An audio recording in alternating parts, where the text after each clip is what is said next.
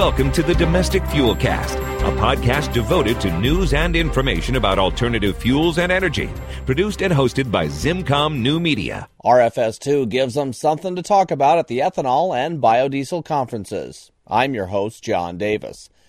Earlier this month, the EPA finally released its new renewable fuel standard, better known as RFS2. It was just in time as both the biodiesel and ethanol industries held their national conferences just days after the announcement, prompting multiple sessions at each gathering to discuss the implications of the new rules. At the National Biodiesel Conference and Expo earlier this month, Vice President of Sales and Marketing for the Renewable Energy Group, Gary Hare, said RFS2 will give biodiesel a market foundation never seen before in the biodiesel industry. Now today, we do have an RFS that has been announced by EPA, and we think that that's going to give us something as an industry we've never had before. A good foundation of demand for our product that up until this point in time we've had to rely on incentives or other means to create demand for biodiesel in the domestic market. So we're glad to have that in place. As you can see, the industry has stepped back a little bit last year, but we feel very optimistic about 2010 and going forward because of the RFS. And Hare says because of the status biodiesel has been granted under RFS2, it should be good news for his industry for years to come. When we look at RFS2, and as you can see here, biodiesel is considered biomass-based diesel fuel. And you can see there what the requirements are going to be with 1 billion gallons demand by 2012.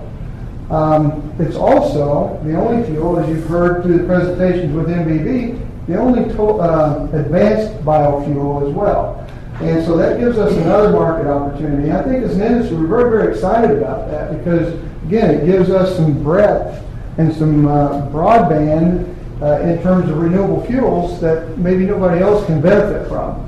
So we're very, very excited about that. We think that's going to be a nice market driver as we go forward. And I think the industry is certainly going to benefit from that. Meanwhile, in Orlando, Florida, attendees of the National Ethanol Conference had the chance to discuss the changes in RFS2. President and CEO of the Renewable Fuels Association, Bob Dineen, says the standard is a mixed bag of good and bad. Well, it's sort of a glass half full, and it depends on your mood, whether you want to look at that glass and say it's half full or half empty. On the one hand, they created a program that is workable. We're going to be able to sell into it. We're not talking about California here where, there's a do not enter sign for Midwest ethanol around the state. This is a program we can sell in. It is recognized that there are significant carbon benefits to grain-based ethanol, and, it's a good thing. On the other hand, the slavish devotion to international land use change continues to undermine the science and give us cause for real frustration. The 21% reduction in carbon that EPA's analysis now shows with international land use change would be a 52% reduction in carbon were it not for EPA's inclusion of that ridiculous assumption. So, we're frustrated because we know our fuel is providing tremendous environmental benefit. We know our fuel is the single most important opportunity that we have as a nation and as a globe to reduce carbon emissions, and yet the benefits that we see aren't being recognized, and it's an untold story by EPA, and we just are tired of it. Dineen says the biggest problem with the indirect land use provisions is the incongruity of the application of that part of RFS2, even if it was modified from its original form to now better suit ethanol. That's absolutely true. They made some changes to yield calculations. They made some changes in their modeling assumptions that reduced our international land use by more than half and greatly improved the numbers. On the other hand, they also reduced Brazil's international land use by 95%.